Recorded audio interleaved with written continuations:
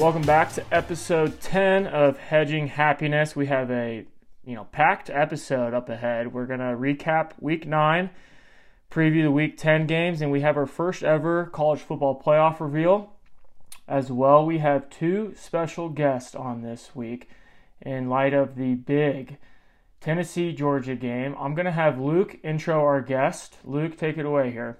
Yep, so in the orange corner, we have Tanner Hamill. Tanner, some would say, is a savant of college football, hometown friend, number 2 in the VFL rankings, Knoxville native, currently living in Knoxville, season ticket holder, and just all around Vol. And in the red corner, we have Taylor, who's married to my cousin. It's a good description. We thought we'd have them both on. Go ahead, sorry. Yeah, Taylor, he's a recurring guest. He was on last year. Big Georgia fan. First time being back on the pod since the national championship. As a neutral party in this debate, I'm going to give you a little bit of time to congratulate you and have, your piece, have your saying of, what that last season meant to you. This is going to be the theme for every time we have Taylor on. We're just going to have to let him talk about 2020 or 2021, and it'll be like this for the next 30 years. Well, I appreciate that intro, Nick. And Luke, your intro was still pleasant. I was expecting less, actually. I'm just excited to be on the podcast, y'all. And thank you for having me back. I don't know. I think from a Georgia fan's perspective, last year was a lot less joy and just much more relief. So, something that probably should have happened at least once in the previous 20 years finally did. This year, there's probably been more joy at times. Definitely there was some joy when they won, but also it was just kind of being unburdened, significantly unburdened. So excited to be back. They're playing well. It should be a great game on Saturday. I know it's going to be a wonderful atmosphere, and can't wait to talk about it with y'all. T, anything you want to? Yeah. Anything you want to say? Yeah, absolutely. Right. So I am of Luke and our friends. I think the only actual graduate of the University of Tennessee. So spent 4 good years there with very bad football. Although I guess we had some okay years, but really not anything to write home about.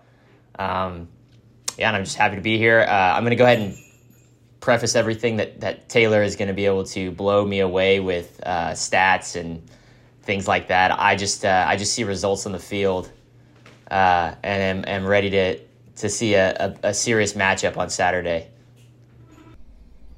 Yeah, I don't think you need to undersell the importance of feel. We're a big feel podcast. That's what I like to hear. So certainly don't undersell that at all, because at the end of the day, you can throw out all the numbers, and sometimes you see what you see, and sometimes it feels good.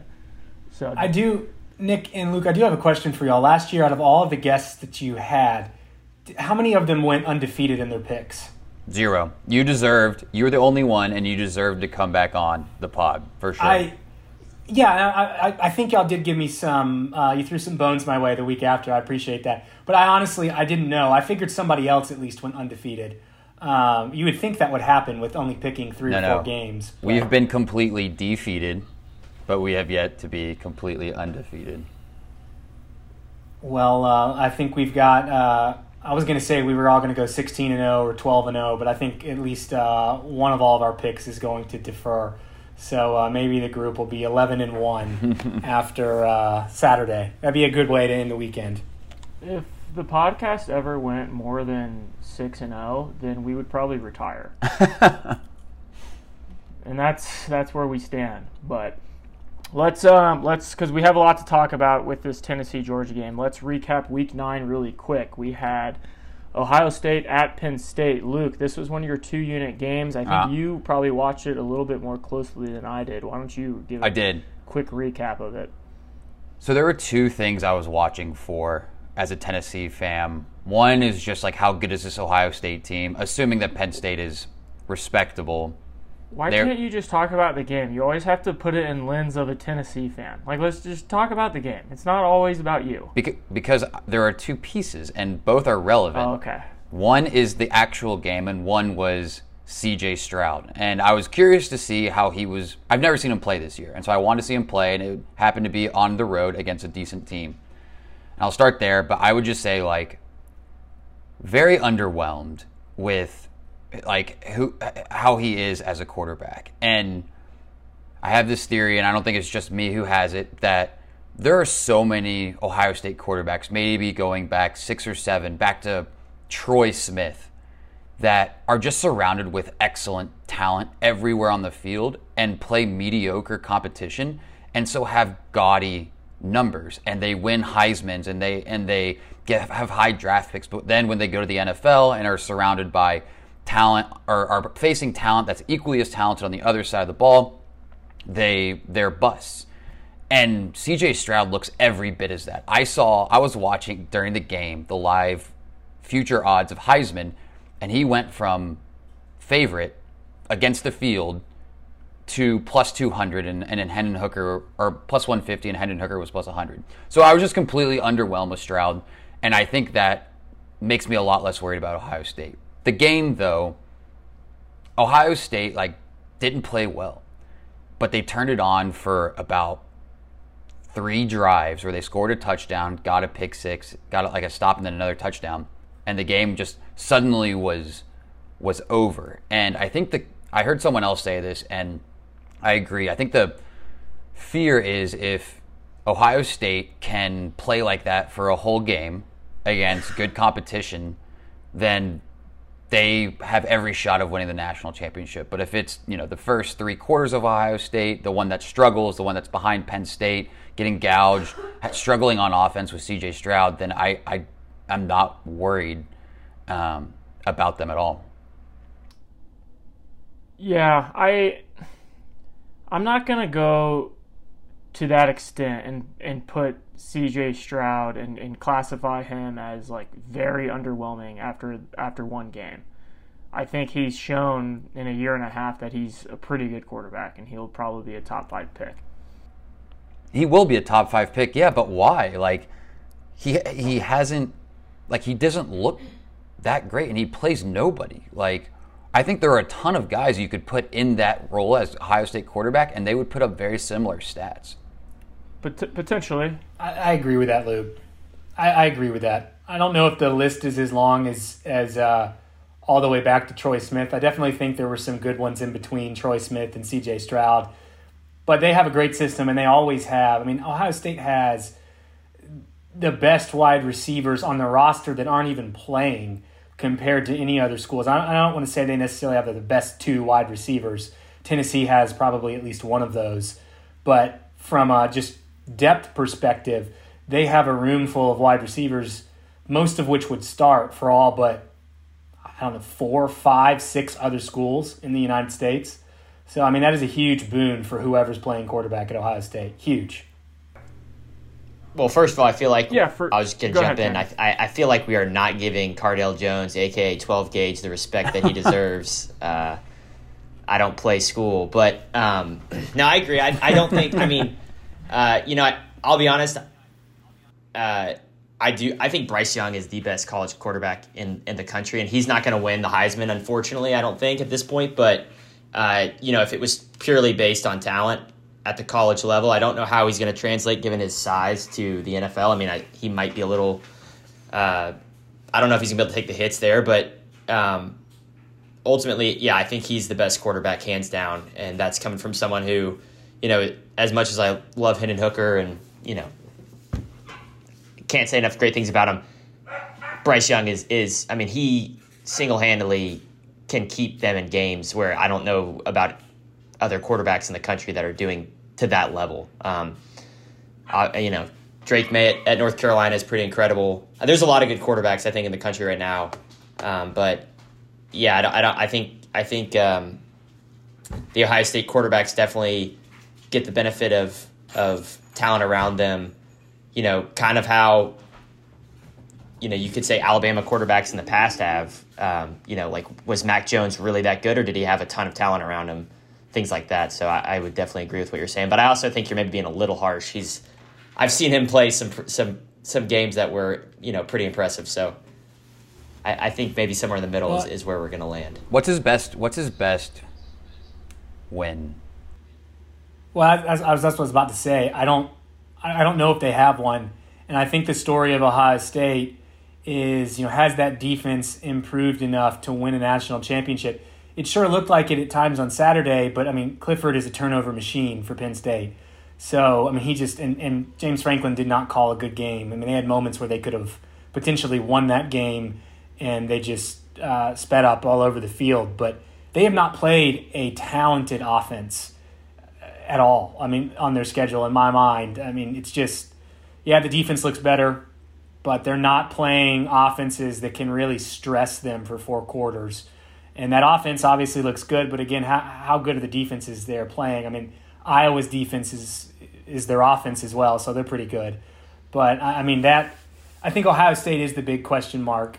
We just don't know how they're really going to hold up against a good opponent, because they're not going to have one until probably Michigan at this point. Yep.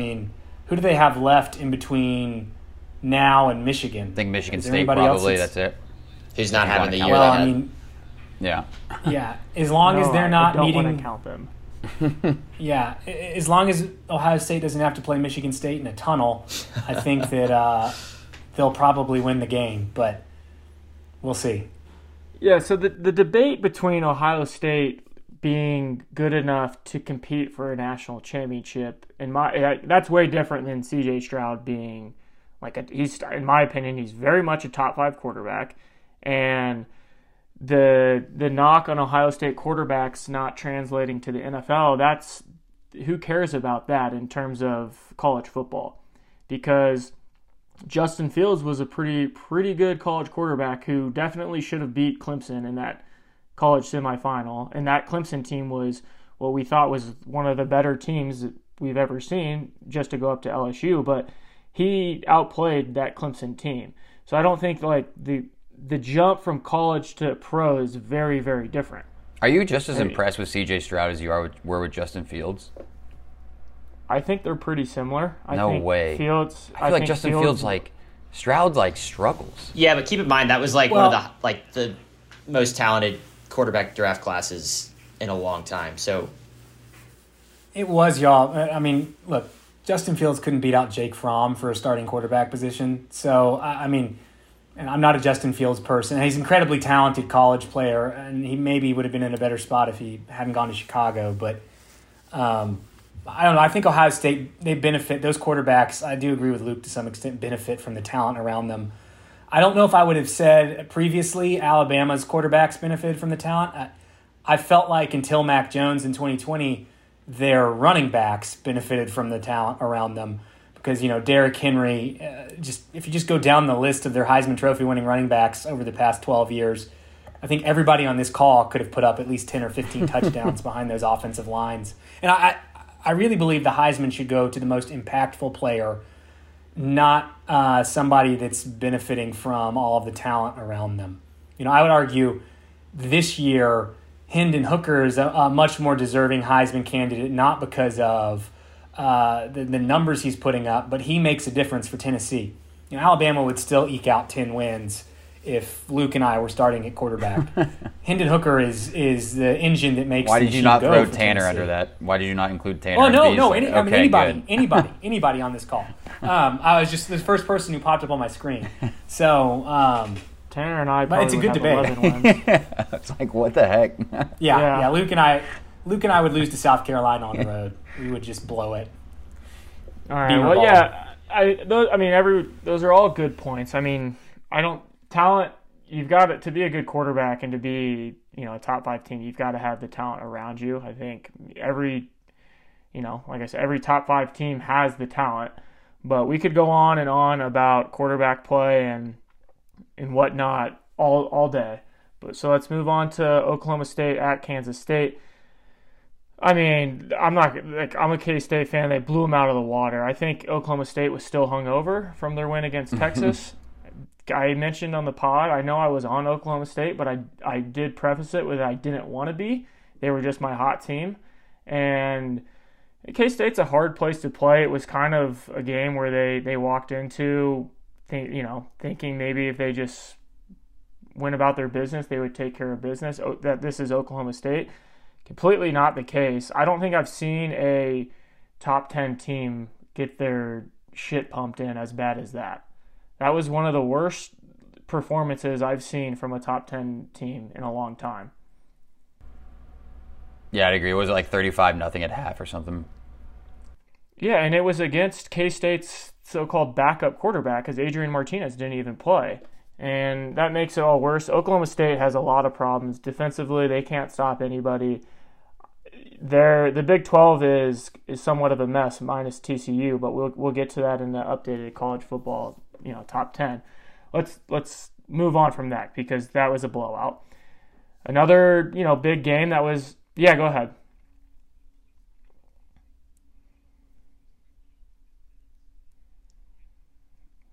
Yeah, Chris Kleinman. Awesome.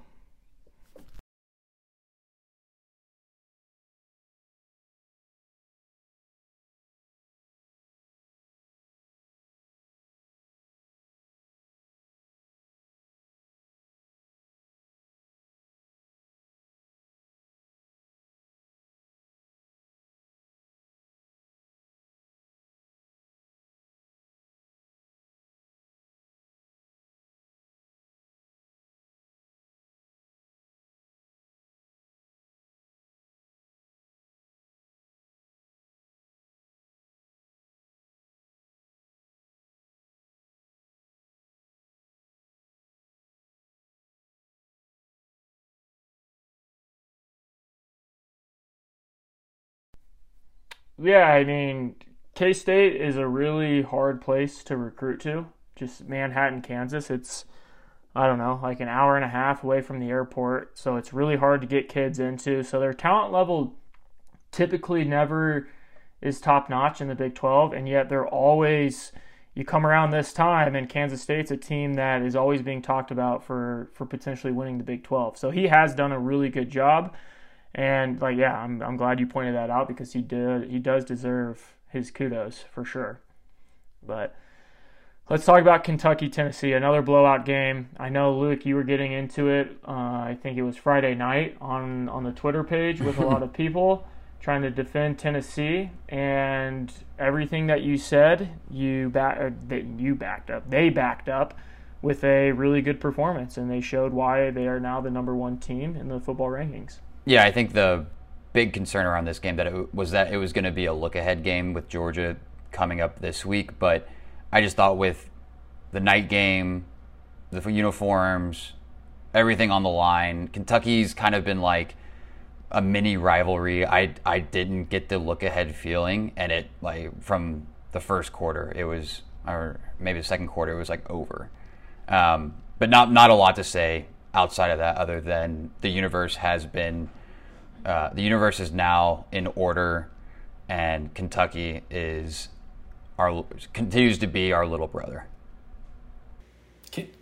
You talked about C.J. Stroud being potentially really overrated. Can we talk about Levis for a moment? Because if somebody says he is a top 10 draft pick, again, I'm going to throw my computer out a window.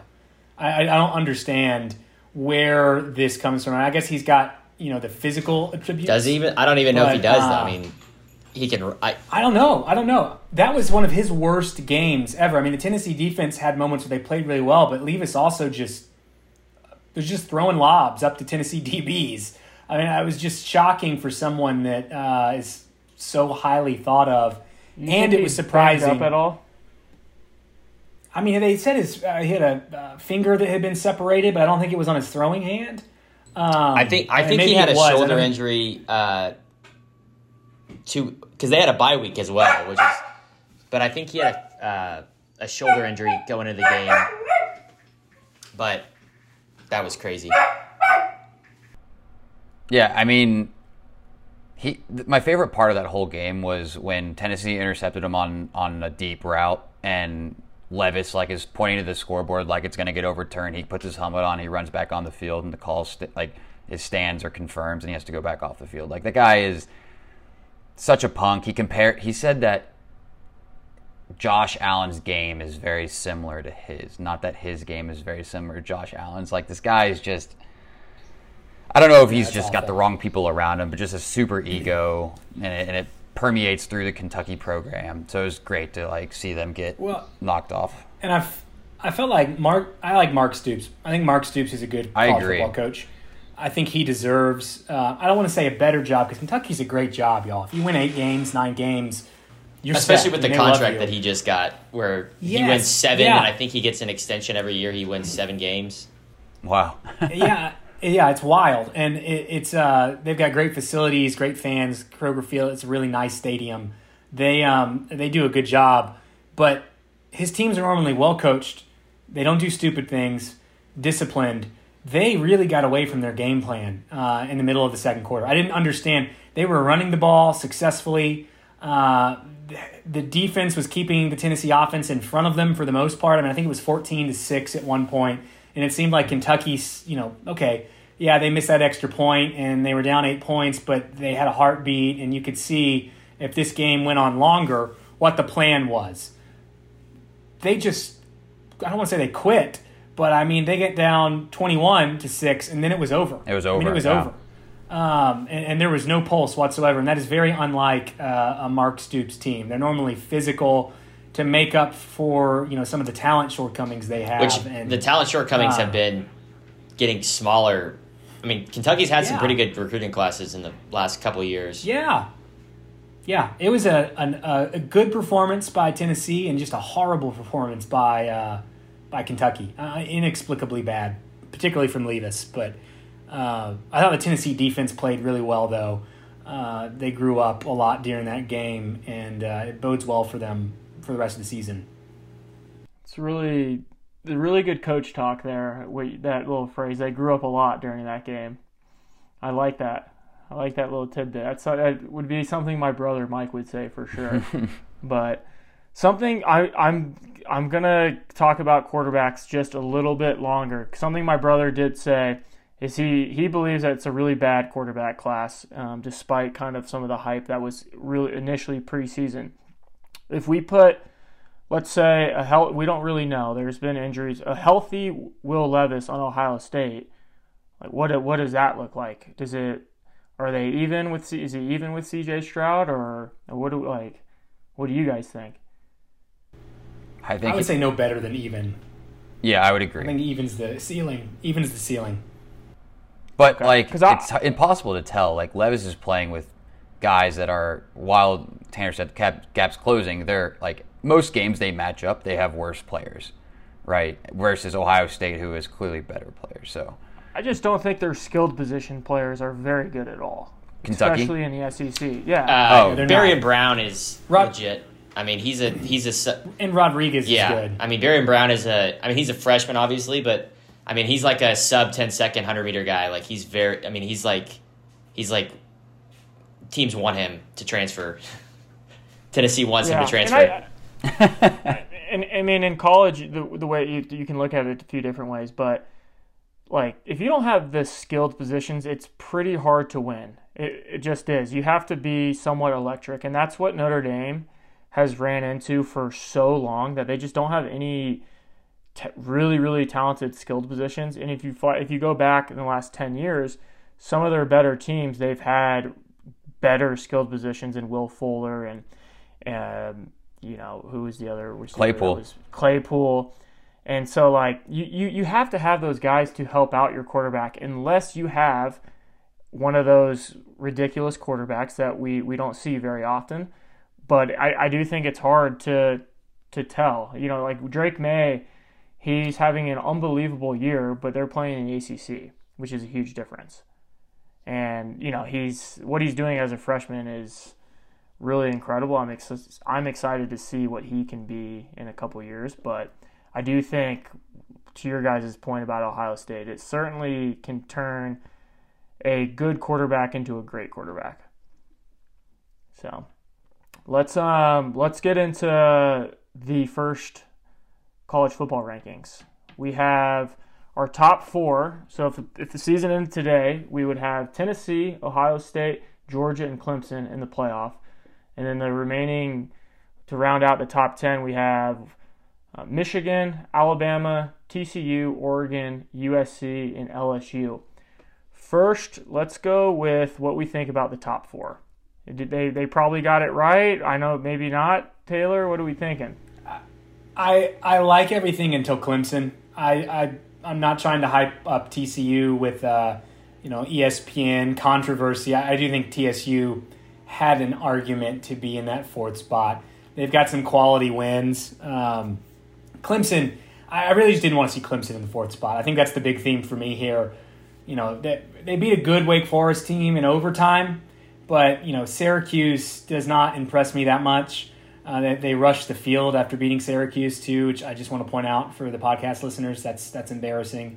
Well, apparently they do. I didn't know this, but apparently Clemson rushes the field after every. Is that actually a thing? Yeah, I think they let them on the field, but I don't know if they rush it. I want to do some more research here. This group needs to go in that same vein. LSU rushed a field against Ole Miss, right? Yeah, it's also embarrassing. LSU's better than that. Yeah. That was bad. But I think the big thing is I just don't believe in Clemson. I think the ACC is all of college football. I think you could say is down this year, and that's why it's probably been so exciting. But I think the ACC is really down. I mean, really down. When you've got Wake Forest, arguably is your second or third best team, and I love the Deacs, but at the end of the day, that's definitely not what the ACC envisioned 15 years ago when they invited Miami and Virginia Tech into the conference. Especially in the current environment with conferences beefing up, that's not a good sign for the ACC. No, it's really not. So, and I think UNC, Clemson will have to play them at some point, it looks like, and I think UNC is a paper tiger as well. So, Clemson, I think, is the least deserving for undefeated team. And I think every team in this top 10 would beat Clemson at a neutral site. Did you hear the college football playoff chair talk about why TCU was 7 and how it's part of it is because they were having to come back from being down in games? Look, from a Tennessee perspective, this is great because they put TCU way down. They aren't favoring TCU. They aren't favoring Michigan. This is where you want it. They put Tennessee at the top with the best resume. But if I'm a TCU fan, I'm livid. And at the end of the day, on who makes the playoff, it won't matter. But I heard someone say it matters from a recruiting standpoint to say hey, we were in the top 4, or hey, we were ranked number 1, or for even if it's for a week, it actually does matter though. It does matter though, Luke, because 69% of the teams that have made the playoff, and I don't have that statistic written down, so someone can fact check me. But there is a high percentage of teams who have been in the first ranking who have ultimately made the playoff. Yeah, but what you say more. I think that's not necessarily correlate. I would say that's more. You can see the good teams. I mean, that's true. Yeah. So, yes, I think if TCU wins out, they're obviously going to be in it, most likely. I don't see a Big 12 undefeated team not being in it, but I mean, I feel like the rankings went both ways, right? I think the eye test is definitely legitimate. You see, you go into the season, who's got the talent. We have recruiting websites, we know who's extremely talented. I would say Tennessee is the outlier there because we're probably outplaying our talent level. But Ohio State, Georgia, Alabama for sure being at 6 ahead of TCU. I think if Alabama and TCU played today, you would have a fairly large spread, right? I don't think that's...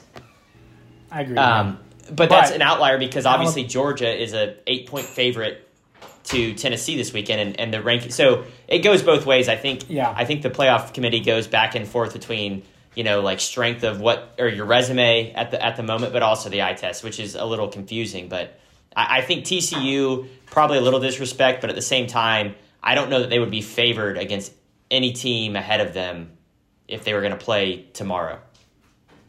I do think, though, we're missing one key piece here, and this is the most important thing in looking at TCU's resume. They have Hypnotoad, and to me, I don't know if y'all have seen the Hypnotoad. What's Hypnotoad? But it is their new third down rallying All of the players are wearing the T-shirt. It is the frog, I believe from Futurama. It looks like it was just this high futuristic frog that they plop up on the scoreboard. And they're merchandising it now and branding it and seeing the coaches wear Hypnotoad T-shirts on the sidelines. I like that they're all pulling into and buying into this branding concept, particularly in the NIL world. But, TCU, they're going to be one to watch. I do think, though, they could get left out if two SEC teams make the playoff. So to me, even if they go undefeated, there is a realistic possibility that they could get lopped off if two SEC teams go in. No chance. I don't know. I could see it. I could see an SEC champion. Like, I could see an undefeated. If Georgia or Tennessee goes into the SEC championship undefeated, and Alabama wins the SEC, I don't see the SEC champion not getting in. And then I also don't see if two SEC teams get in, Clemson's getting left out, and TCU goes undefeated. If TCU goes undefeated, that's fair. they're jumping Clemson without a doubt. That's fair. Like without a doubt, because but who does TCU have left though? That's going to be a big resume. They've gone through the meat of their schedule. Texas, they have Texas. Who you have to take their record out because without Quinn Ewers, they're a completely different team. That's true. And then they play the winner. They play the winner, or like they'll win the Big 12, which is another game. And so, if you go the teams that they've beaten, they're all still better than the teams Clemson has beaten, for sure. So I think Clemson would get left out. And if that were the case, that would be. It's not a good look the way it stands right now, though, right? Like they've played the meat of their schedule, and they're sitting way behind Clemson. They're both gonna play like pretty much cakewalks, except for Texas maybe, and the Big 12 championship game. So like, how do you have them vaulting Clemson at this point when they've played like their hardest teams already? I think they would, just because they're. I think they would ultimately jump them. I don't know. Maybe I'm wrong on that. I do say that's why like this week kind of does matter. It gives you a glimpse, right, of what they're thinking. Kind of. So when he said like the 69%, we'll fact check that. But I think Tanner, like they put the teams that are like the best teams to the eye test. Cincinnati was, like we were saying the same thing last year with Cincinnati. They were ranked like 6th or 7th in the first rankings, and they still make it. So while they do matter, I think that's more of a statistic that shows that the college football committee actually kind of knows what they're doing, and they put the teams that they think are the best teams in that top 4 spot, more so than teams that maybe have the best resumes at this point. Would TCU play at this point in time play Kansas State in the Big 12 championship? I think if both teams win out, yes. Okay, so that would be be a pretty big win. Because Kansas State's other loss is to Tulane. So, yes. And they're not a bad team. No. Willie Fritz is a good coach. But I want to say one more thing about a team up here. I'm not saying this because it benefits Georgia. I think Oregon also has a chance to get in if they go and win out and Georgia wins out. I mean, they have looked – I can't believe Bo Nix and Heisman candidate are being used in the same sentence. But it just shows you how bad the Pac-12 is. Yeah, but I mean, if they go undefeated post Georgia and roll off impressive victories over UCLA, Utah, and USC, they're going to be in the thick of it. If Georgia wins out, I think that's Oregon's path to the playoff. That will be the situation. That's an excited dog we got in the background. Yeah, sorry about that. Who is it? Is that Daisy or is that Wilson? That is Wilson, all the way. Wilson. I'm sure there'll be some clips of the dog in the background. It'll be hard to get all of that out. But based on that bark, what kind of dog do you think Tanner has? That's like a 3-pound dog right there. It's a wiener he's dog. 11. He's 11 pounds. Yeah, that's a 3-pound dog if I've heard one. Taylor, I love that point because I was defending myself as much as I could with this Oregon take. If they win out, I think they have a very good chance of getting in because that was a week 1 loss. Even though they got absolutely destroyed, I think they've shown that they're a much better team than they were in that week 1. So I'm happy that at Yeah. least someone is agreeing with me. I It's was a arguing loss. against Luke and Mark, who have their blinders on. It's like, and if what's Oregon the does point? well, then it's bad for Tennessee. What's the point Well- of playing like early? Like, what are we just like gonna ignore early games then and just say like, okay, play whoever you want, lose however bad you want. The first game does not matter, and we will totally exclude it when like looking at your like where you ended the season. Like So it happened. they should do what Tennessee does and schedule nobody in the non-conference then. No, but like you lost 49-3. Tennessee's not losing But I will 49-3. say We played they- Bama and Georgia. They lost 49-3, but they literally went on the road to play Georgia in Atlanta. Yeah, that's a which tough was a home game. And They first didn't year even bring a coach. band. Yeah, I mean, it was you were not going to get their best. They were walking into an environment. I mean, these that are they were like not prepared for. 49-3 is like the headline, right? know. I Like, understand what you're saying, but if they played UT Martin and they won that game, they'd be undefeated right now, and we'd be like, oh, this Oregon team might be a lot better than we think. Oregon has to schedule competitive out of conference games though. That is the difference. No, Whereas- they don't. Yes, if they go undefeated, they're in the. Undefeated, No, yes. then you're but, talking about them like TCU. But in this scenario, Yes. they need Clemson, and you've got to have TCU lose. Oregon doesn't get in with other undefeated teams in major conferences. I don't see it. Yeah, I think you're right. It's like I think TCU. Kansas- So they don't control their own destiny. They would need a lot to happen, including So I think a 2-loss Alabama. And So- I will say it's set. You say if they went undefeated, they'd get in, and I actually agree with that because I think the committee is desperate to put a Pac-12 team into the playoff again at some point. Yeah. I mean, literally, I think ESPN is literally begging a Pac-12 team to play competent football for 3 months, and Oregon's going to be the closest to doing that. Yet they had one week 1 loss that was really bad, and it's ruining it. So hypothetical here, and we'll move on to the Week 10 games. But let's say Oregon did schedule a cupcake that Week 1, and they won. If they went 12-0, 13-0 with Pac-12, there's no question they would be in the football playoff, right? There's no question, because they I would think still they would have be. they would still have enough pretty good wins with USC, Utah, and UCLA.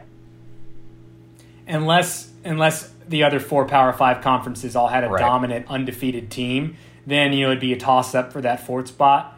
But I think this year they would hop Clemson, probably hop Michigan too. I see Michigan at 8-0, and I just like to remind everyone about the Orange Bowl in the Midwest. Like, their talent level is not necessarily what it needs to be to compete with a SEC team. So I don't know. I'm on the Oregon train with y'all, or with you, Nick. But y'all are right. They control little. They need a lot to happen in front of them this season to make it.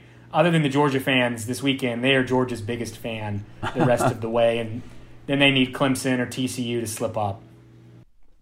1,000%. And that's, I mean, let's not kid ourselves. How often do we see an SEC undefeated team, a Big Ten undefeated team, an ACC undefeated team, and teams are going to lose. I think you So- see it happen though, right? Like you see I think there's probably some combination of Bama, Clemson, Ohio State being undefeated and in the playoff, right? Sure. I mean, yes, it does happen. But I can't. The last 2 years, maybe Ohio. I mean, the one that LSU. I don't think I No, don't think we've 'cause had a 4-team undefeated playoff. No, I don't never think had four. a 4-team Well, undefeated, which is what my point was. Of like, right now we have 4 undefeated conferences, and that's not going to happen. Like TCU, I said it last week. I think they could still lose 2 games this year. I think that's very much on the table. I mean, Big Ten probably will have an undefeated team, and we think Clemson might go undefeated as well, but it's not a Clemson team in the past that's guaranteed to go undefeated.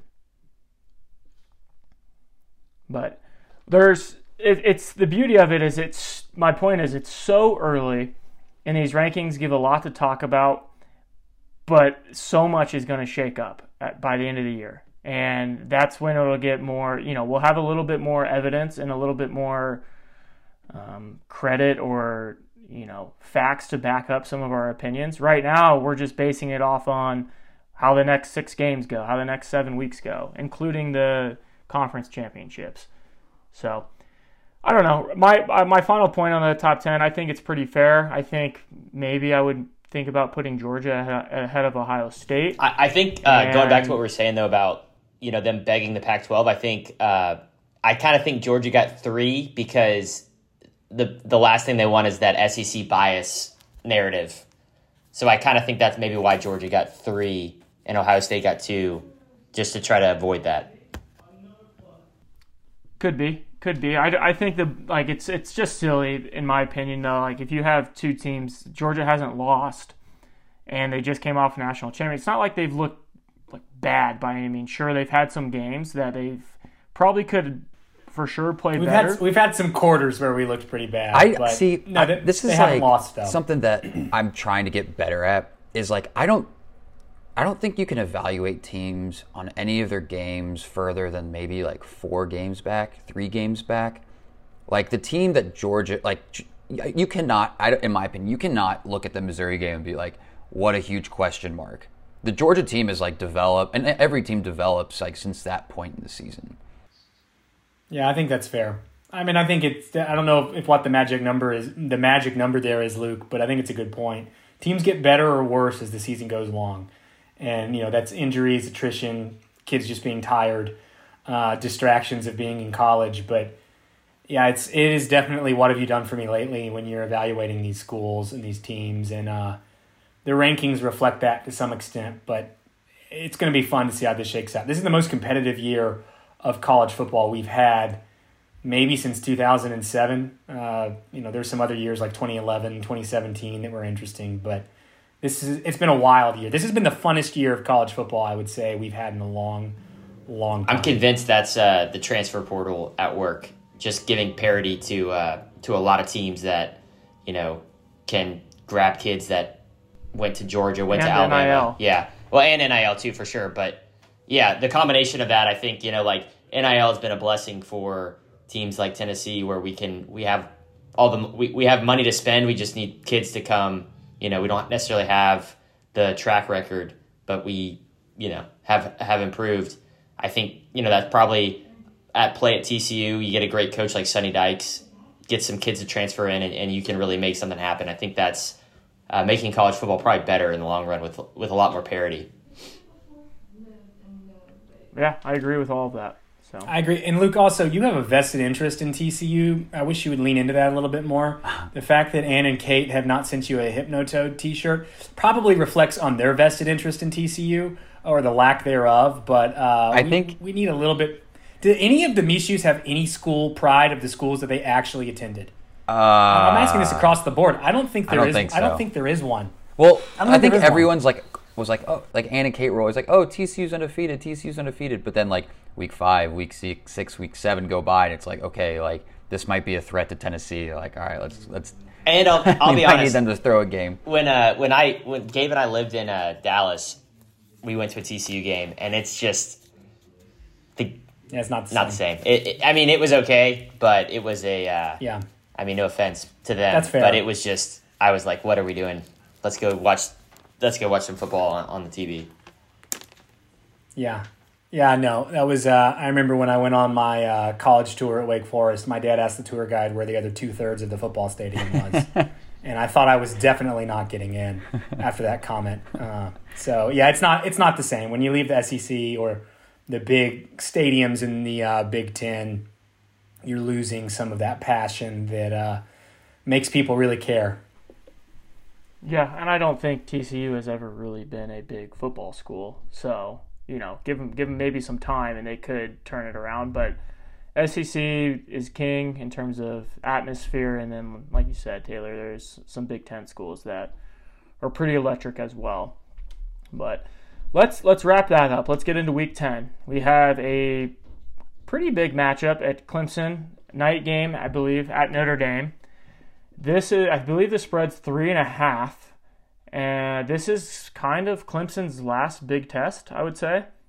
And I think they have Miami and South Carolina on the schedule, but the spread says this is going to be a close game. I don't know if that's got to be terrifying if you're Clemson. That just shows how meh they've been all year, because this Notre Dame team certainly hasn't been very impressive all year.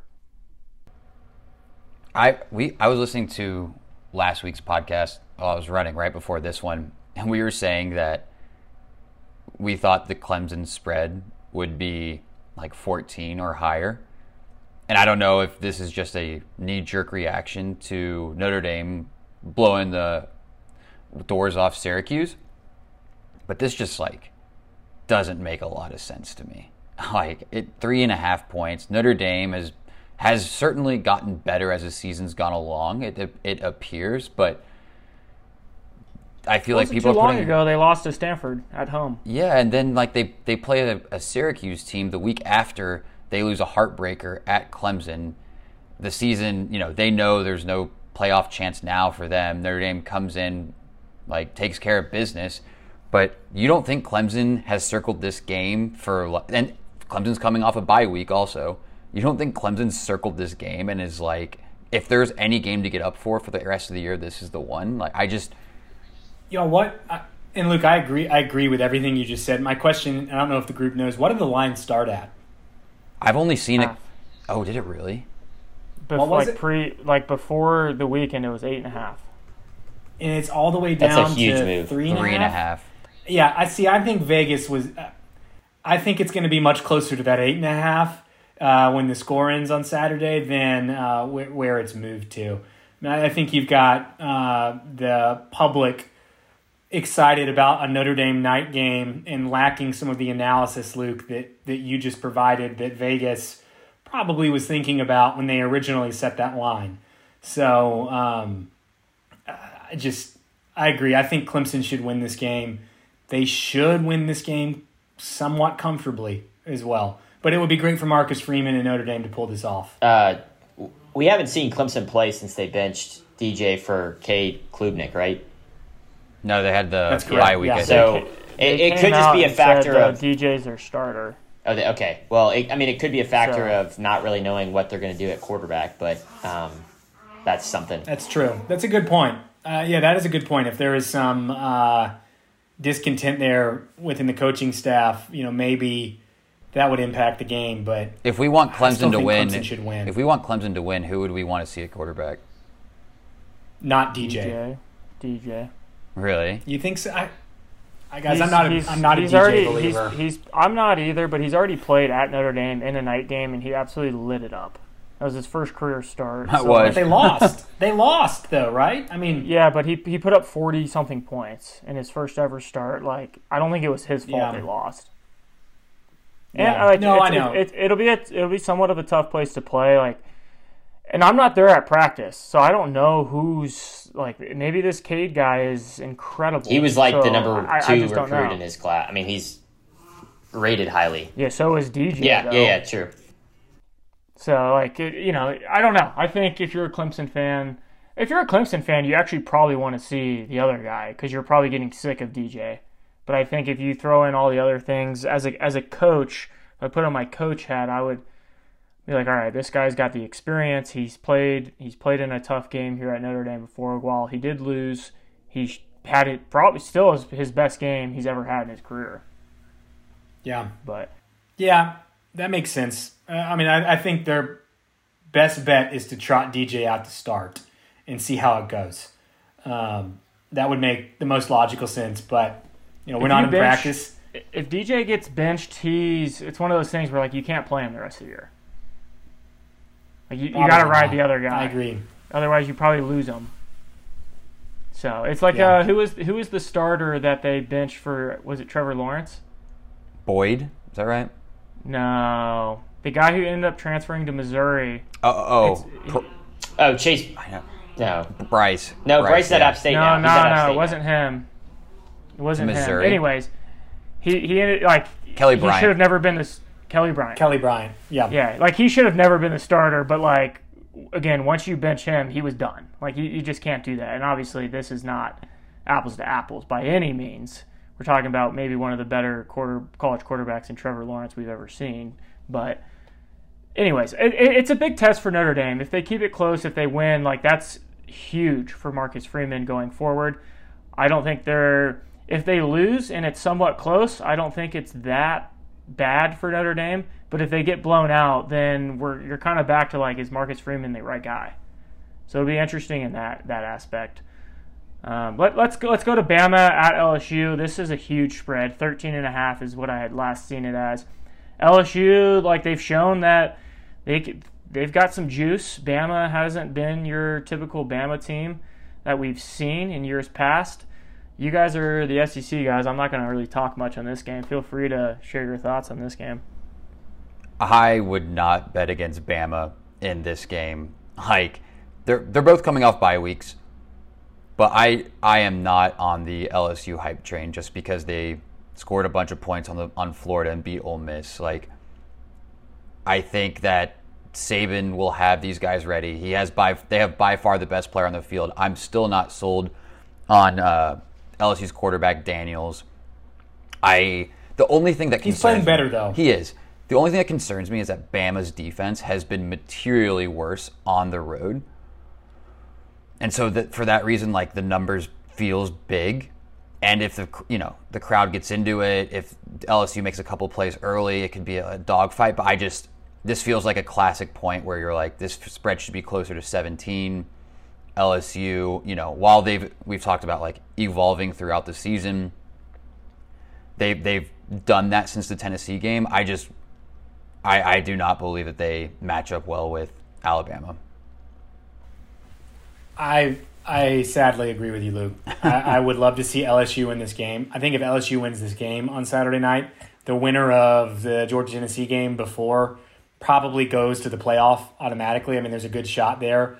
But LSU is playing better. They have stabilized some of their problems. I mean, in both the FSU game and the Tennessee game, huge muff kicks. And I think they had 5 muff kicks between those two games that led to 5 touchdowns. Might not have been 5 touchdowns, but it was 5 scores that put them behind the 8 ball in both of those games. That seems to have corrected itself, but a victory over Florida, who just does not have a lot of horses this season, and an Ole Miss team that is good, but they're not field rushing worthy. To me, that's just not. I just don't think that's enough. I think Bryce Young's going to be able to do what he does. He's going to dance around and find open receivers after scrambling for what feels like 30 minutes. And, it's just going to break LSU's back. LSU, I'd love to see him win. I just don't think they have the horses to do it, but they're getting better. Hopefully they can keep it close and interesting for a little while. Are you guys nervous at all about the potential of what Brian Kelly could do with his LSU team in this program? I think he can be really good. I think he can. I think is he going to be able to recruit with Georgia and Alabama? I don't know, because he's not the most he's not the most authentic, I guess is the right word, when it comes to being on the Bayou.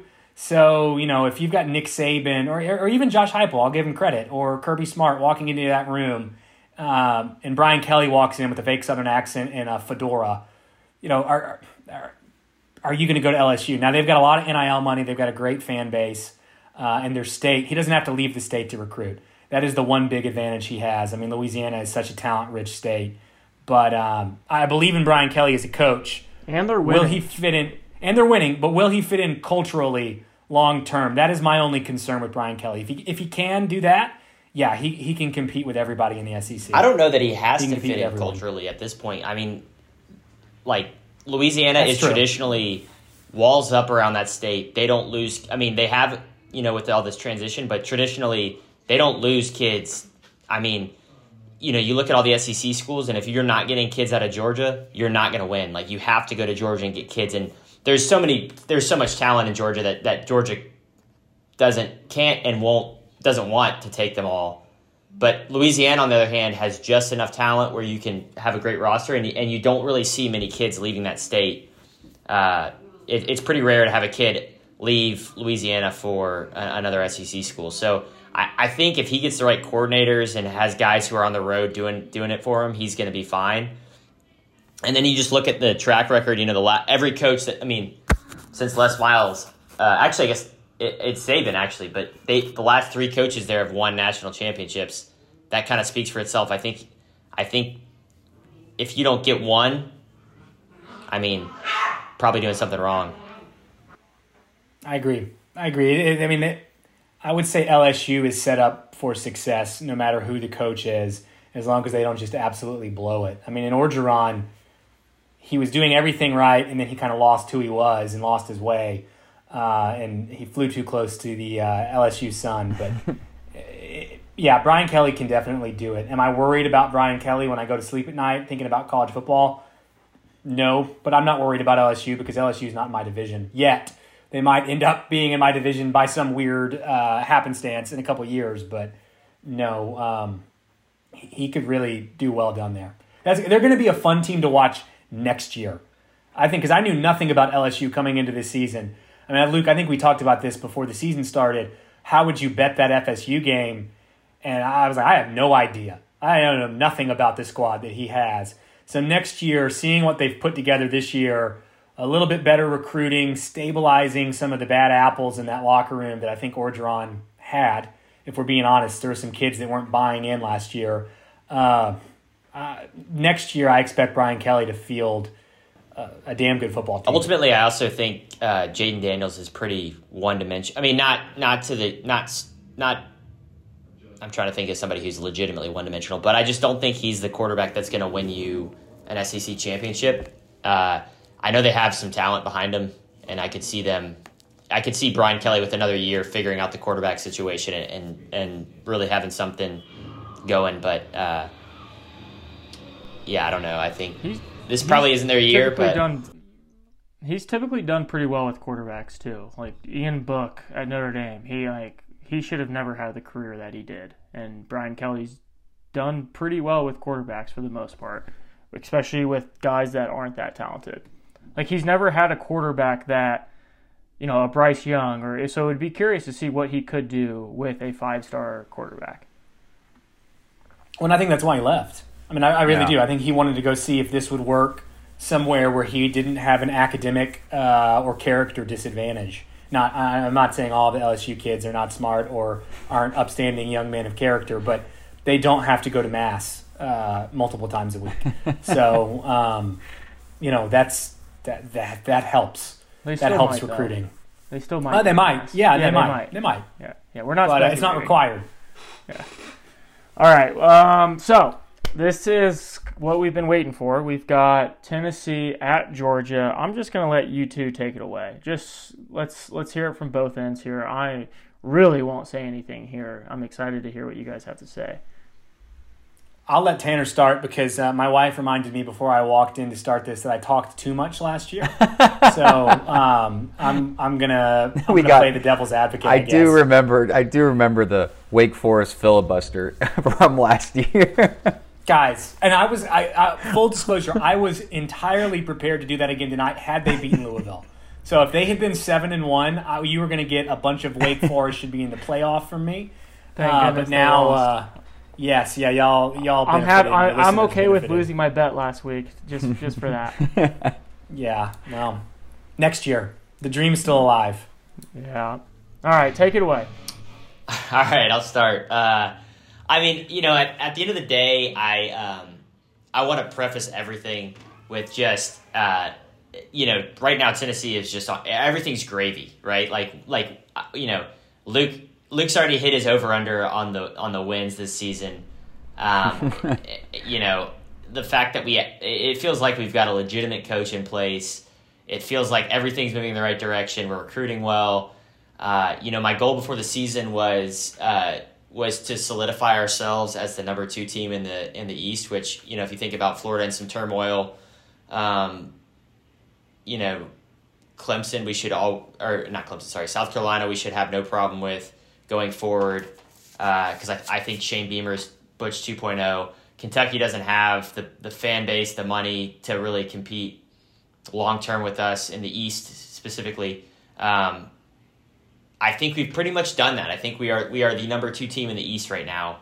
And the fact that we're even being talked about as being number 1 is we are way ahead of schedule on the Josh Heupel calendar.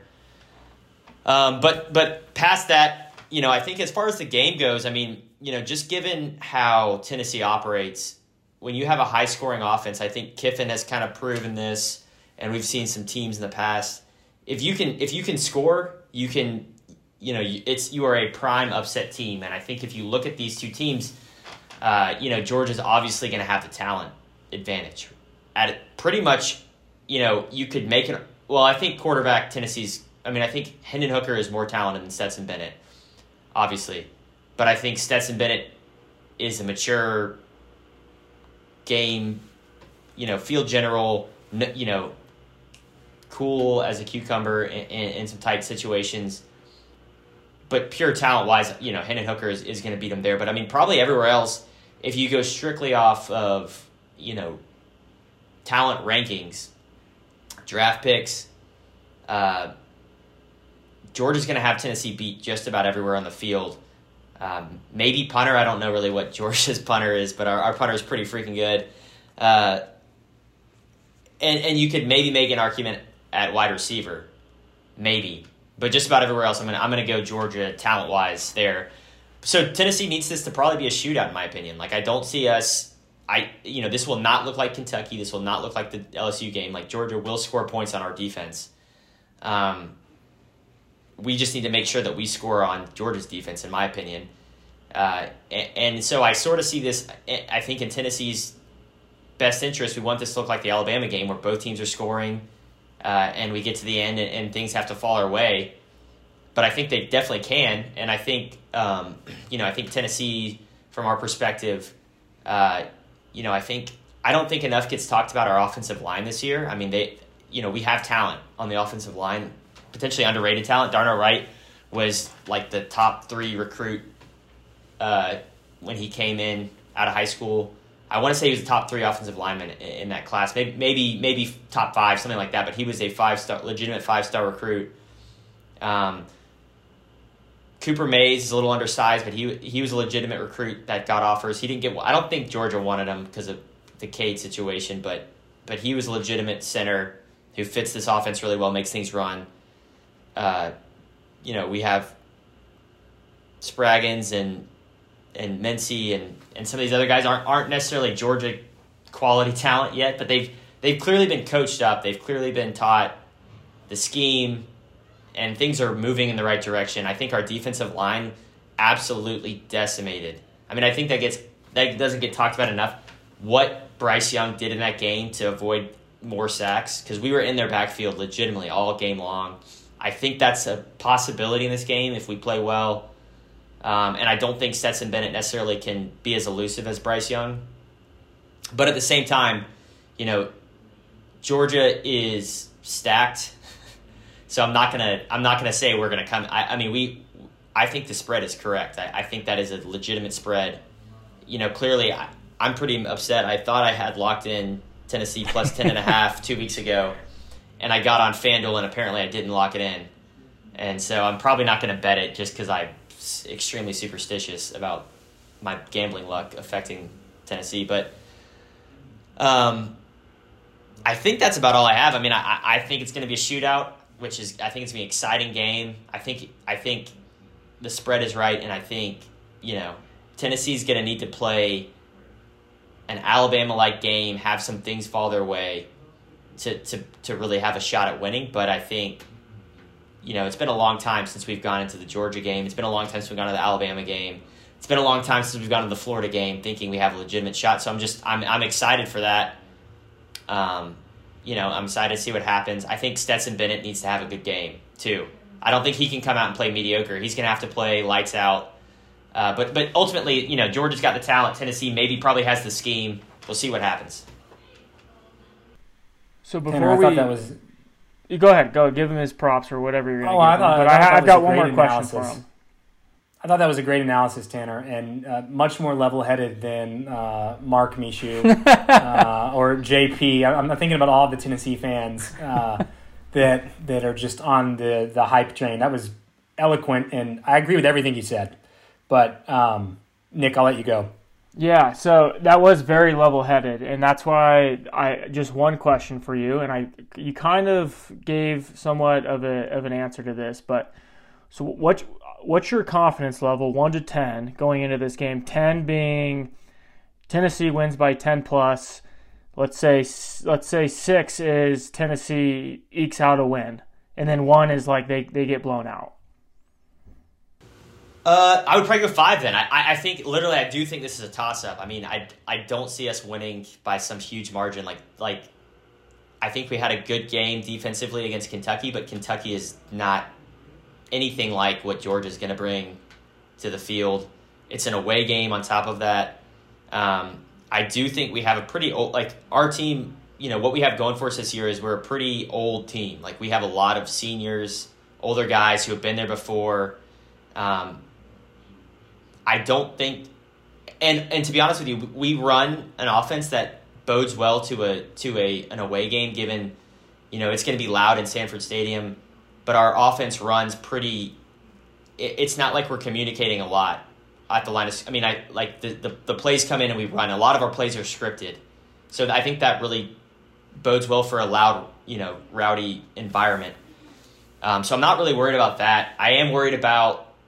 Our offensive and defensive lines have looked the best they have in a long time, and I want to make sure that that's legitimate. I think that's going to be proven this weekend.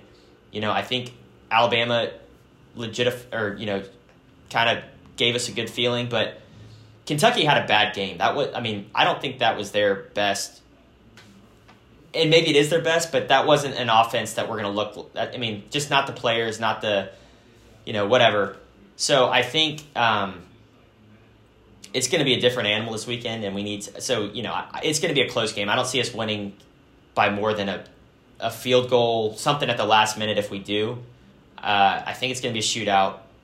I'm going to go with 5. I think if it's a coin flip, if it's a coin flip, Georgia has tails with just that slight advantage. So I think, if I was going to bet on the game, I think I'd bet on Tennessee, take the 8 points, and think there's a good chance Georgia wins by a field goal, something like that. That's pretty fair. Luke, I don't really care. I've heard all of your analysis about Tennessee. I want to know your confidence level, though. Same question to you, though. I don't know. The way I see this game is I could see both teams winning by 14 points. The variability of what could happen in this game it's just a huge range. But it's tough for me to say. It's tough to see Georgia getting blown out at home. This is they have to win this game. If they lose this game, they're not making the college football playoff. At home, they have to win the game. So it's tough for me to see them getting blown out. But Tennessee's offense is always, no one has even come close to stopping this offense. And I said I don't care about your analysis. I just wanted your numbers, man. Okay, I'm like Tanner. I'm a 6 or 7 maybe.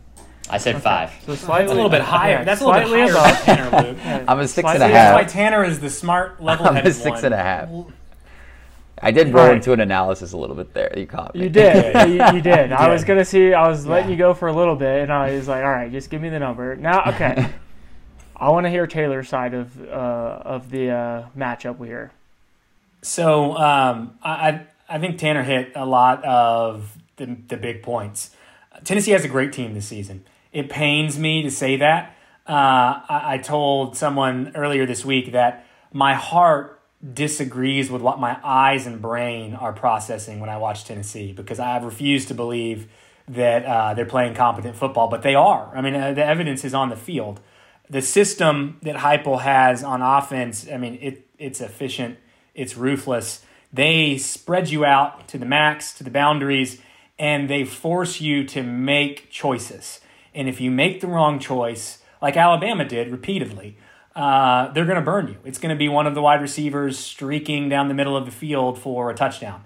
So it really stresses the defense with this kind of Art Briles modified system in a way that most SEC programs don't want to see.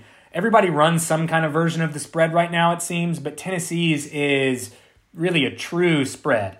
Mississippi State, I think, is kind of in the same vein. Everybody else is kind of more like Kiffin right now with elements of it, but it's not your whole MO.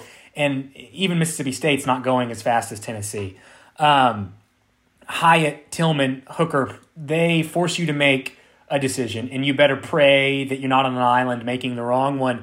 But I mean, I think what people don't realize is Tennessee's team, this offense, is actually built around the run. Their success on first down running the ball has actually been the key to set up that speed and all of those busts that are leading to the bad decisions in the back end for these defenses. So people see all the stats that Hooker is putting up, but it's really Tennessee's ground game that has been the difference this season. I mean, they're getting 4-5 yards when they're handing the ball off out of the shotgun on first down and running up to the line, and that is setting them up for success repeatedly. The defense is blitz heavy, but it's good because, Tanner alluded to, the talent is not necessarily there, so they've got to scheme around that and force the opposing offenses into decision-making contests, and they've done that incredibly well. I think it's a little bit the defense might be a little bit hyped on the blitz-heavy side based on Alabama. I think Alabama's offensive line is awful, y'all, this season. I think they were mediocre last year, and they're probably worse this year. I mean, Bryce has been running for his life a lot, depending on the opponent, but he's Bryce Young. Him running for his life means nothing to him, right? He can still flick the ball 80 yards to, a wide open wide receiver for Alabama. But Tennessee is definitely one of those teams that has gotten better each and every single week. I'm a little frustrated by the comparisons, and this isn't against Tennessee, to LSU in 2019. I think LSU should be frustrated by that because that might have been the greatest college football team of all time. And I definitely don't think Tennessee, even if they go undefeated and win a national championship, it would beat the 2019 LSU team. I don't know if there is another team in the history of college football that would beat that team. And Hooker is great, but Joe Burrow, Joe Burrow was generational that year. So much so, I mean, I went to that SEC championship game against Georgia. We bet Georgia in that game. Yeah, big mistake. But I mean, Luke, my dad and I stayed at that game when we were down, by 5 touchdowns just to watch Joe Burrow. I mean, we were amazed sitting there. I mean, it was miraculous what he was doing. And they also had two of the best NFL receivers today. They did, and I think with who do you defend? The talent, that's the difference. Total. I think the scheme there. I think Heupel is doing everything Joe Brady did with scheme wise. Talent discrepancies between those two teams are huge. Yeah, and that LSU team beat 7 final ranked teams. I was looking up this statistic today on the blue chip ratios going into this game on Saturday. The number of 4 and 5 stars is the percentage of your team. Tennessee's at 31%. That LSU team actually was only at 64%. This Georgia double. team's at 70. Yeah, double. But still, this Georgia team's at 79%. But no team has ever won a national championship under 50%. But there were 2 close ones that this Tennessee team reminds me of.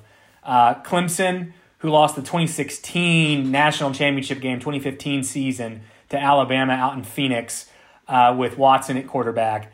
And then the team that this Tennessee team reminds me of the most is actually Auburn in 2013. I mean, we're a kick 6 from beating Georgia away this weekend for Josh Heupel to rip off a Gus Malzahn mask and take off his mask and actually be Gus Malzahn, I should say. So I do think Tennessee has this feeling of a team of destiny to some extent, and I'm a believer in what Heupel has done. I don't know if the system is going to be sustainable to this level year in and year out because, as always, these things get figured out to some extent the more you play it. It is an advantage for the SEC East teams and I guess Alabama, who sees Tennessee every season. But part of that is this weekend, Georgia matches up personnel-wise with Tennessee better than Alabama does because the strength of this year's Georgia team, it's on the back end. It's on the interior defensive line. Last year, it was Jordan Davis and amazing linebackers. This year, it's Jalen Carter, and then it's Chris Smith and Keely Ringo.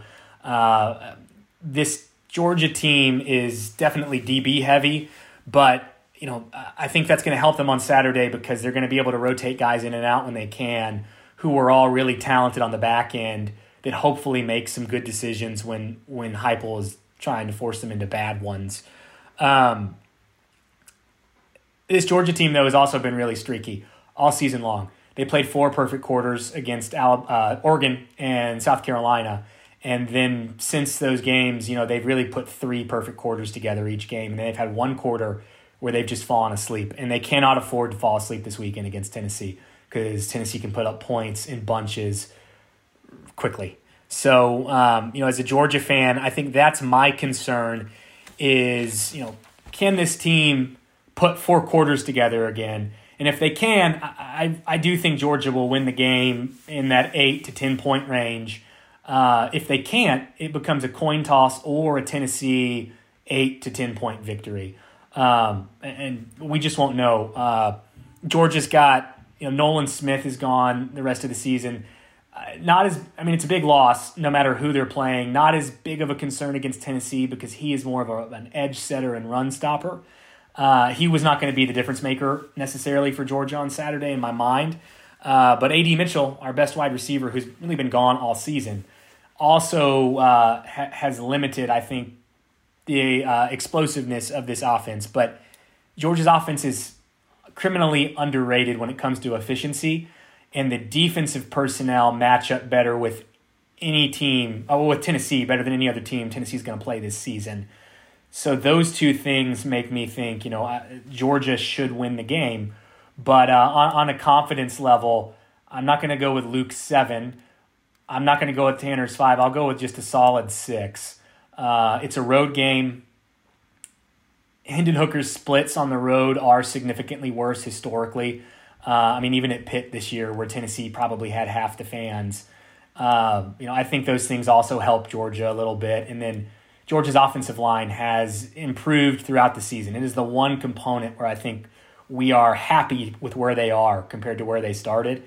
They're going to be able to run the ball at times. They've got 3 great running backs that are all going to get fed on Saturday. Keep Tennessee off the field. Don't do anything stupid. That is the name of the game, and try to win a war of attrition. They want to take Tennessee into the 4th quarter with a slight lead or tied, knowing that they're not tired, and Tennessee's offense has been stressing its defense. That's what Kirby's going to be trying to accomplish on Saturday, and I think they should be able to do it, but it's going to be a heck of a matchup, a heck of a game. Some people had a free ticket and had an opportunity to go to the game, and they turned it down, which is just shocking to me. But something about babies being born is I am important. 99% sure I'm going to be in a hospital watching this game, and I'm going to be freaking out. That's funny you say that because your brother will be too. That's but true. There won't be a baby on the way. But no, he'll you be guys in a have drunk tank. Yeah, Be able to watch the game. But no, it's going to be a great game. It's good for college football. It's good for Georgia and Tennessee. It's good for the this SEC game means East. something.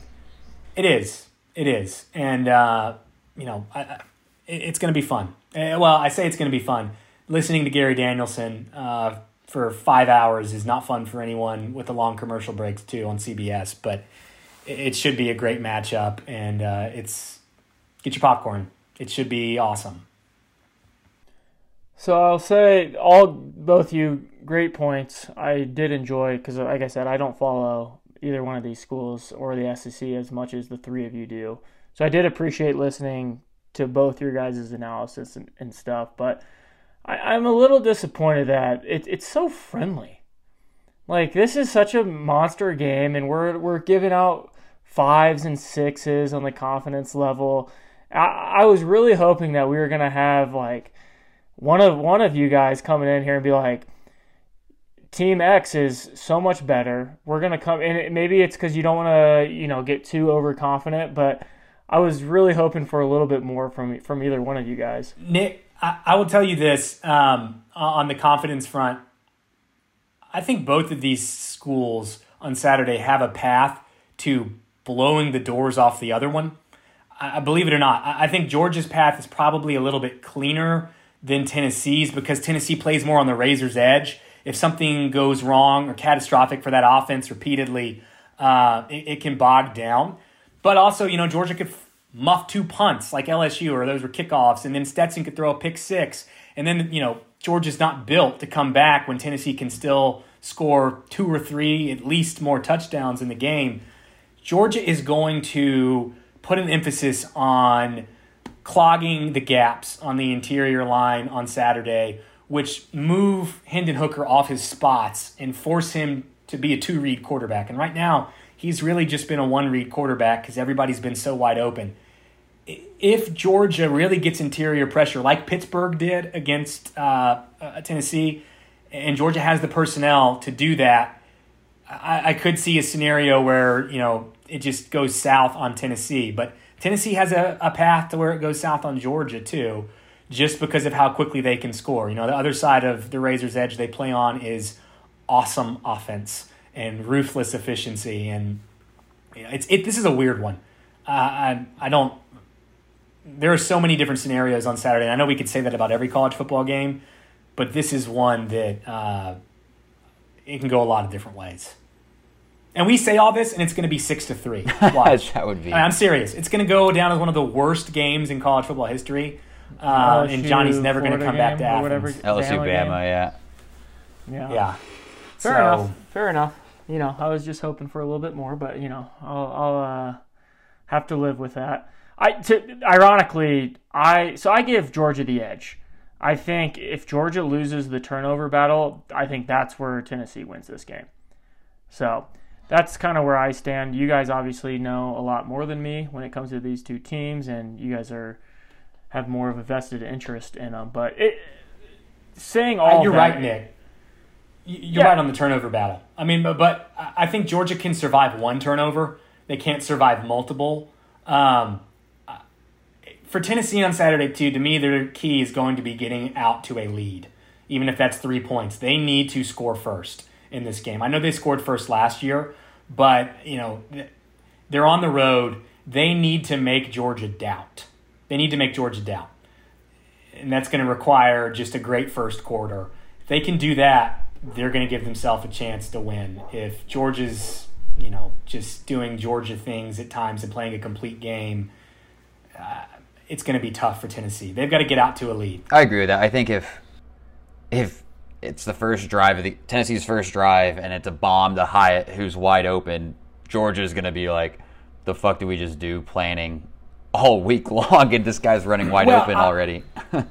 I'll say that maybe not the first drive, maybe not a 7-0 lead. They probably need a 14-7 lead or after that first scripted series because Tennessee did do that last year. I agree. So, but we did the same thing against Alabama, and to me, it's more about we need to get Stetson Bennett on the ground because if we get to the backfield, that's the thing. He doesn't have if we get him on the ground and get him hit hard and often, I think that's our key because that would severely limit. This is the best defensive line that Georgia has played all year, bar none, in my opinion. Maybe Florida's close, but Rodney Gardner has done an incredible job with our defensive line. We rotate, we're deep there. And we're getting deeper at linebacker. Our secondary is where Stetson Bennett needs time to carve our secondary. If we can take that away, I think we have a legitimate shot at outscoring them. If not, then I think we're in trouble. And you're going to see on Saturday, I will say Georgia's offensive coordinator, Todd Monken, is phenomenal. He is one of the few offensive coordinators that I've seen in Athens set up plays in game 1 for something in game 8, in game 9, or the playoff, or what have you. He leaves these little breadcrumbs to make people think about what they're going to do. On Saturday, you're going to see Georgia do things on offense that every college football fan says this. Oh, we're saving our playbook for this game, right? Or they played vanilla. They didn't want to show the other school anything. 99% of the time, that is absolute garbage. I can promise y'all, Todd Monken has things on Saturday that he has yet to show, in part because Georgia has not really played a team where they couldn't just line up in a base package and win the game. The most exotic Georgia has been was game 1 against Oregon. So that's going to be interesting to see. And they're going to roll and move Stetson around. He is not the best in pure pass. He is great on rollouts and play action. I think you're going to see a lot of that from Georgia. And obviously with us, it's the tight ends. As Brock Bowers goes, or Darnell, or Eric Gilbert, if he gets into the game. Georgia has 3 tight ends that could line up at wideout and win the game for them. So that will be interesting to see how that Tennessee secondary holds up against some of those big guys. Yeah, I think at the end of the day, we are in for what hopefully is the best game of the year. I know that it's going to be really hard to top the Tennessee-Alabama game, but a couple of weeks later, with the playoff implications and everything at stake, I just hope from a neutral point of view we see, a ESPN classic, if you will. I know the game won't be on ESPN, but I hope that it comes down to potentially the last drive. So good luck to both of you guys. It'll be fun to see how the game goes. Maybe we can get a little cameo next week from the winner side and maybe even from the loser side too. Well, Tanner, I'm sorry, we will have a loser side if it is Tennessee with Luke, but we'll figure it out for next week depending on how this game plays out. With that being said, though, let's move on to the Week 10 picks that we have all prepared. Recap of how the season's going. Not good. Not good. but not as bad as you. Not as bad as me. You had a good week, Luke. You're at 11 for 27, 41% minus 7 units. I'm 12 for 31, 39% at minus 10 units. All right, so for this week, Luke, I've got 3 picks. I'm changing it up a little bit more. I have screw it. I've got 1 3-unit pick, 1 2-unit pick, and 1 1-unit pick. I'm going to hedge happiness with my 3-unit pick. I have Clemson minus 3.5. We have talked about it at the beginning of the show. This really is about the Notre Dame team. I do not think this Notre Dame team is very good. I don't see this offense doing much at all. And ironically, this team stinks at home. They've lost to Stanford, they've lost to Marshall, and Ohio State. All 3 of their losses have been at home. They play much better Ohio State was on the road, wasn't it? Was it on the road? I think it was. I thought it was at home. Stats, no, because we were going to tailgate at Columbus. Could be. You're right. It was, but my point is they've lost to Marshall and Stanford at home, and Stanford was a night game. So I'm not putting much weight into that. I think 3.5. We talked about 8.5 was the line. I think it's going to be much closer than that. I don't have very much. This, like I said, it comes down to Notre Dame not being very good. They're too up and down, and I think this week is going to be a down week. Now I hope I'm wrong, but I hope I'm wrong enough where they win. This would be the ultimate We hope you're wrong too. This would be the ultimate kick in the nuts though if Notre Dame loses by 3. That's the worst case scenario. That's where hedging happiness goes wrong, and you lose on both accounts. So I'll get into my next pick, which is a 2-unit pick. Taylor, you'll like this. I'm going to buy back on Wake Forest. I have them at minus 3.5. I think last week, like you said, they turned the ball over way too much. I trust this offense. I think this team is so much better than what they showed. I don't know, what are your thoughts on this game? Wake always finds a way to beat NC State. It's kind of the reverse Louisville for Wake Forest. I love Dave Clawson. I love Sam Hartman. Up until last week, I would have told y'all Sam deserved to be a dark horse Heisman candidate. Back to someone we talked about earlier on the Heisman front, because he was so valuable to his team, right? I mean, he was literally carrying Wake Forest to what was potentially an 8-1 record. But I think Wake will bounce back. I like the bet. Historically, we've done very well against NC State the past 15 years, even in Raleigh. So, I'm all in on the Deacs. We've got to bounce back from that debacle in Louisville. And this NC State team is so lost without their quarterback. They can't do anything. They've looked like a completely different team, and it makes sense, when you're, I want to say a mediocre to good team, you don't quite have the depth like these SEC teams do when you do lose a quarterback that you can just replace it with a 5-star. So I think they're really going to struggle on offense, struggle enough against Wake Forest, and I think Wake Forest's offense is very good, and I think they put up the points. I think 3.5 is pretty comfortable for the Deacs this week. And I'll get my last pick out of the way, just a 1-unit. I'm gonna going to go into the SEC. This is kind of like you buy the team that did poorly, and you bet against the team that did well. I'm going to go with South Carolina. I think I have them at -7, and I don't know. I don't really think the South Carolina team is all that good, but I do think they figure, it'll be a test for them. Can they bounce back coming off a loss? And Vandy's going to be rocking. Yeah, Vandy will be rocking, but like, come on, it's Vanderbilt. Like, give me South Carolina. I think they have enough to beat a Vanderbilt team that has been historically a dumpster fire of a program. So I don't know. I don't like the fact that I'm on 3 favorites. It's just kind of the way the board played out this week. But I'm going to ride with it. My confidence levels are pretty high, which probably should be some signals firing off to like fade me, because I haven't been very good. And if I'm feeling confident, that means things are probably going to go poorly. But those are my 3 games. I'll let you guys talk about your games and what your guys are feeling. All right. I'll rattle mine off next. When I looked at the board, I actually didn't like anything. And so that means I had to go and start teasing everything. And so I put together 2 2-unit teasers and just a 2-unit straight bet. The straight bet is in line with Beasler's, Clemson -3.5 at Notre Dame. I thought about not taking it because I desperately want Clemson to lose, but it just feels like free money at this point. There is no way this spread should be this low.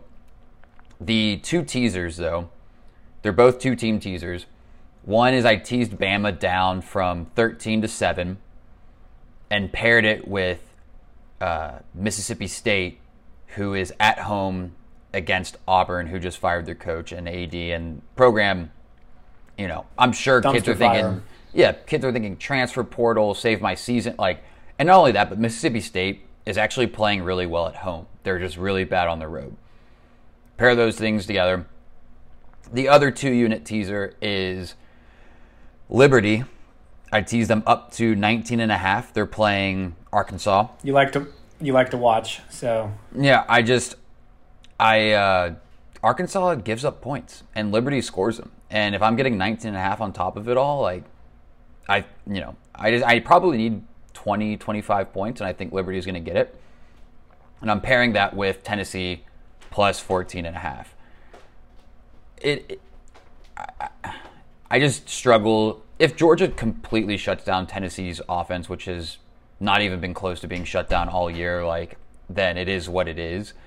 But I think odds are Georgia will score and Tennessee will score, and maybe Georgia wins by 10, but I have a tough time seeing them winning by more than that. So pairing, Liberty plus 19.5 and Tennessee plus 14.5 for my last 2-unit bet.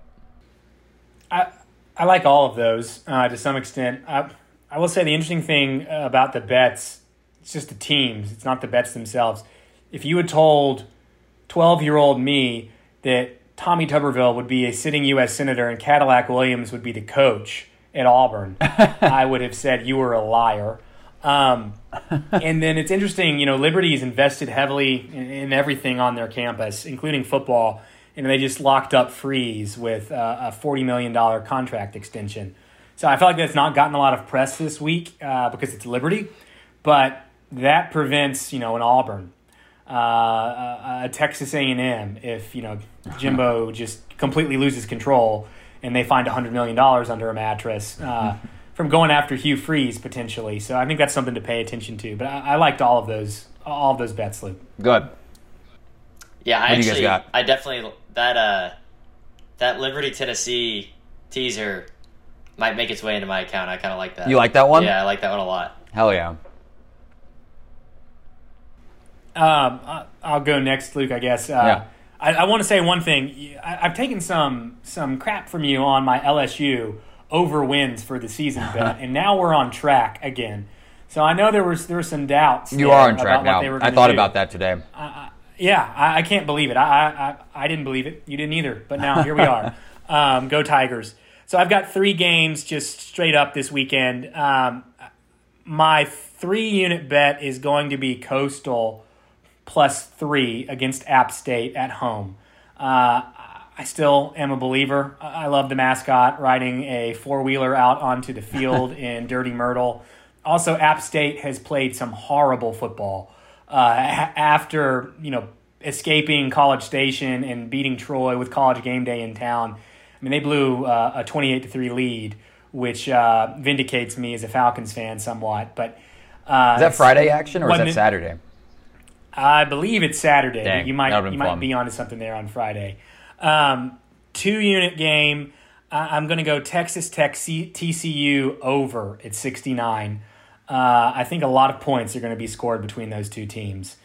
69 is a big number, but I believe both of these teams might hit that early in the fourth quarter.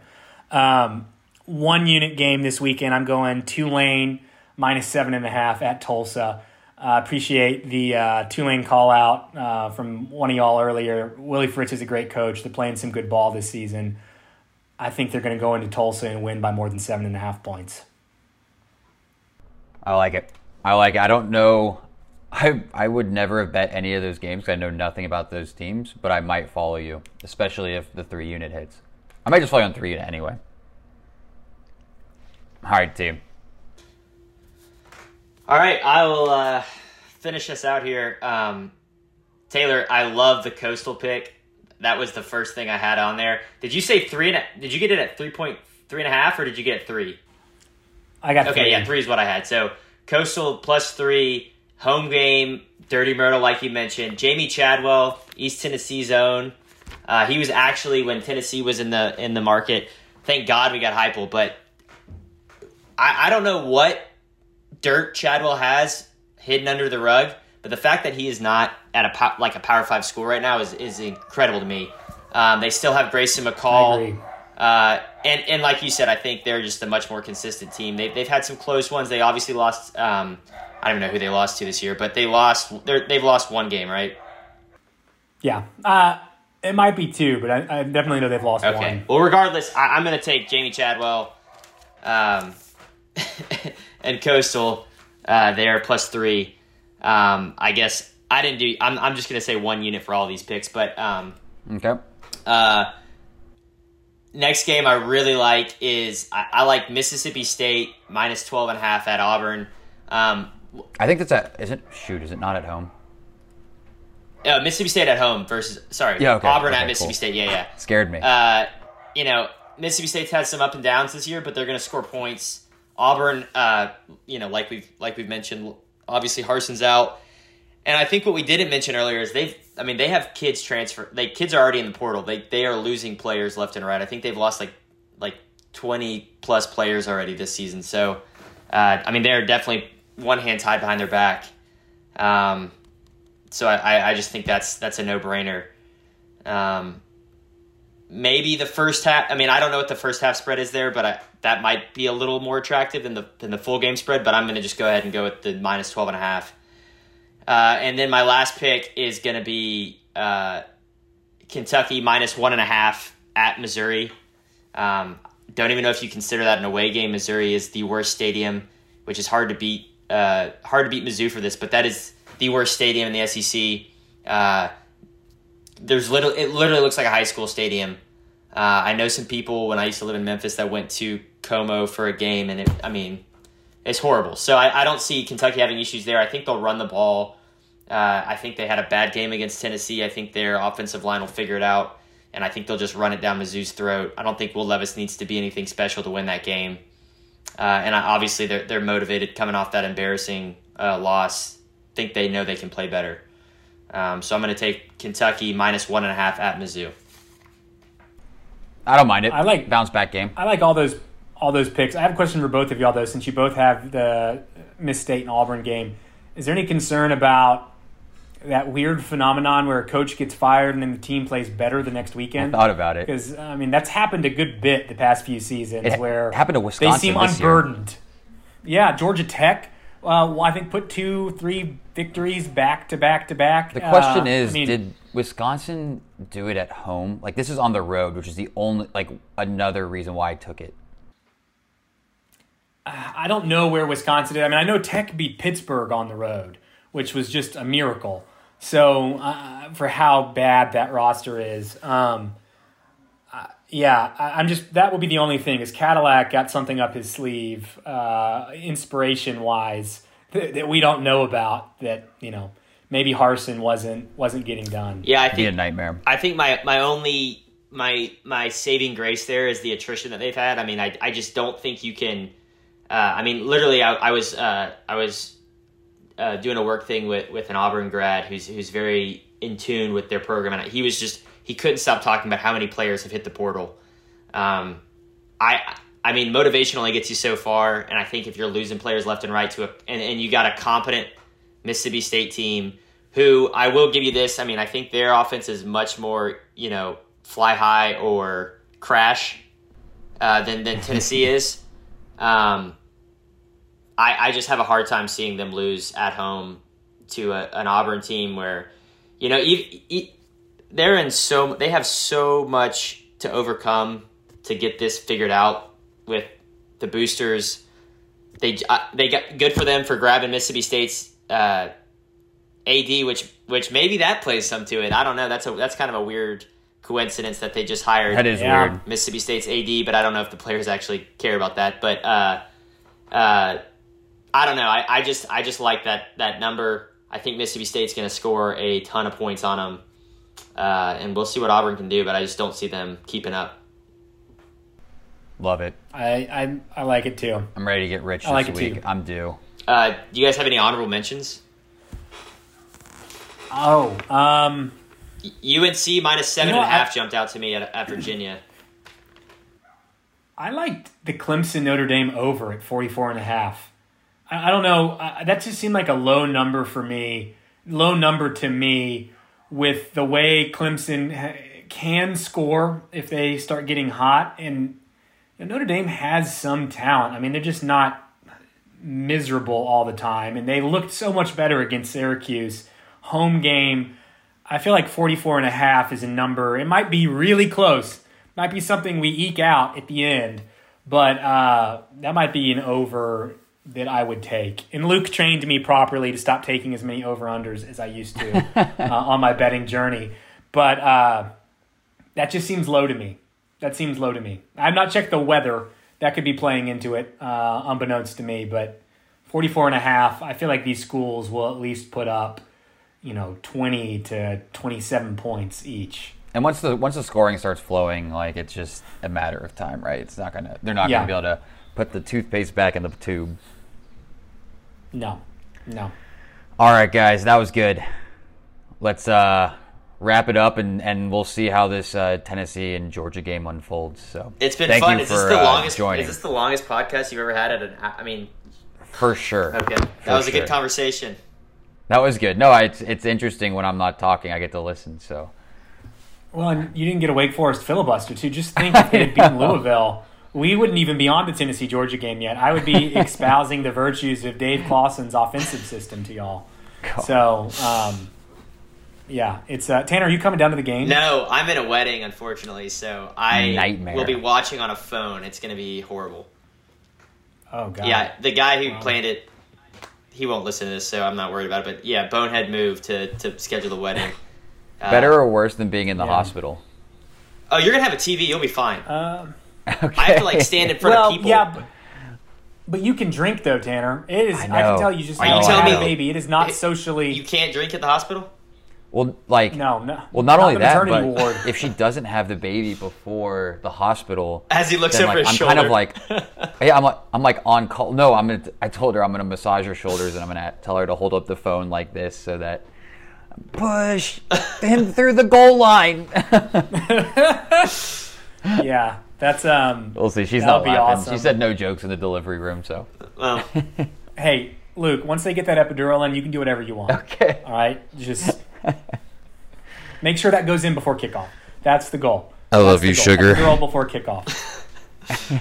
I love you too. I give Aaron an I love you sugar on every podcast when I say something that could be questionable. All right, let's wrap it up. All right, guys, have a good night. Go Vols. Go Vols. Talk to you later. Bye.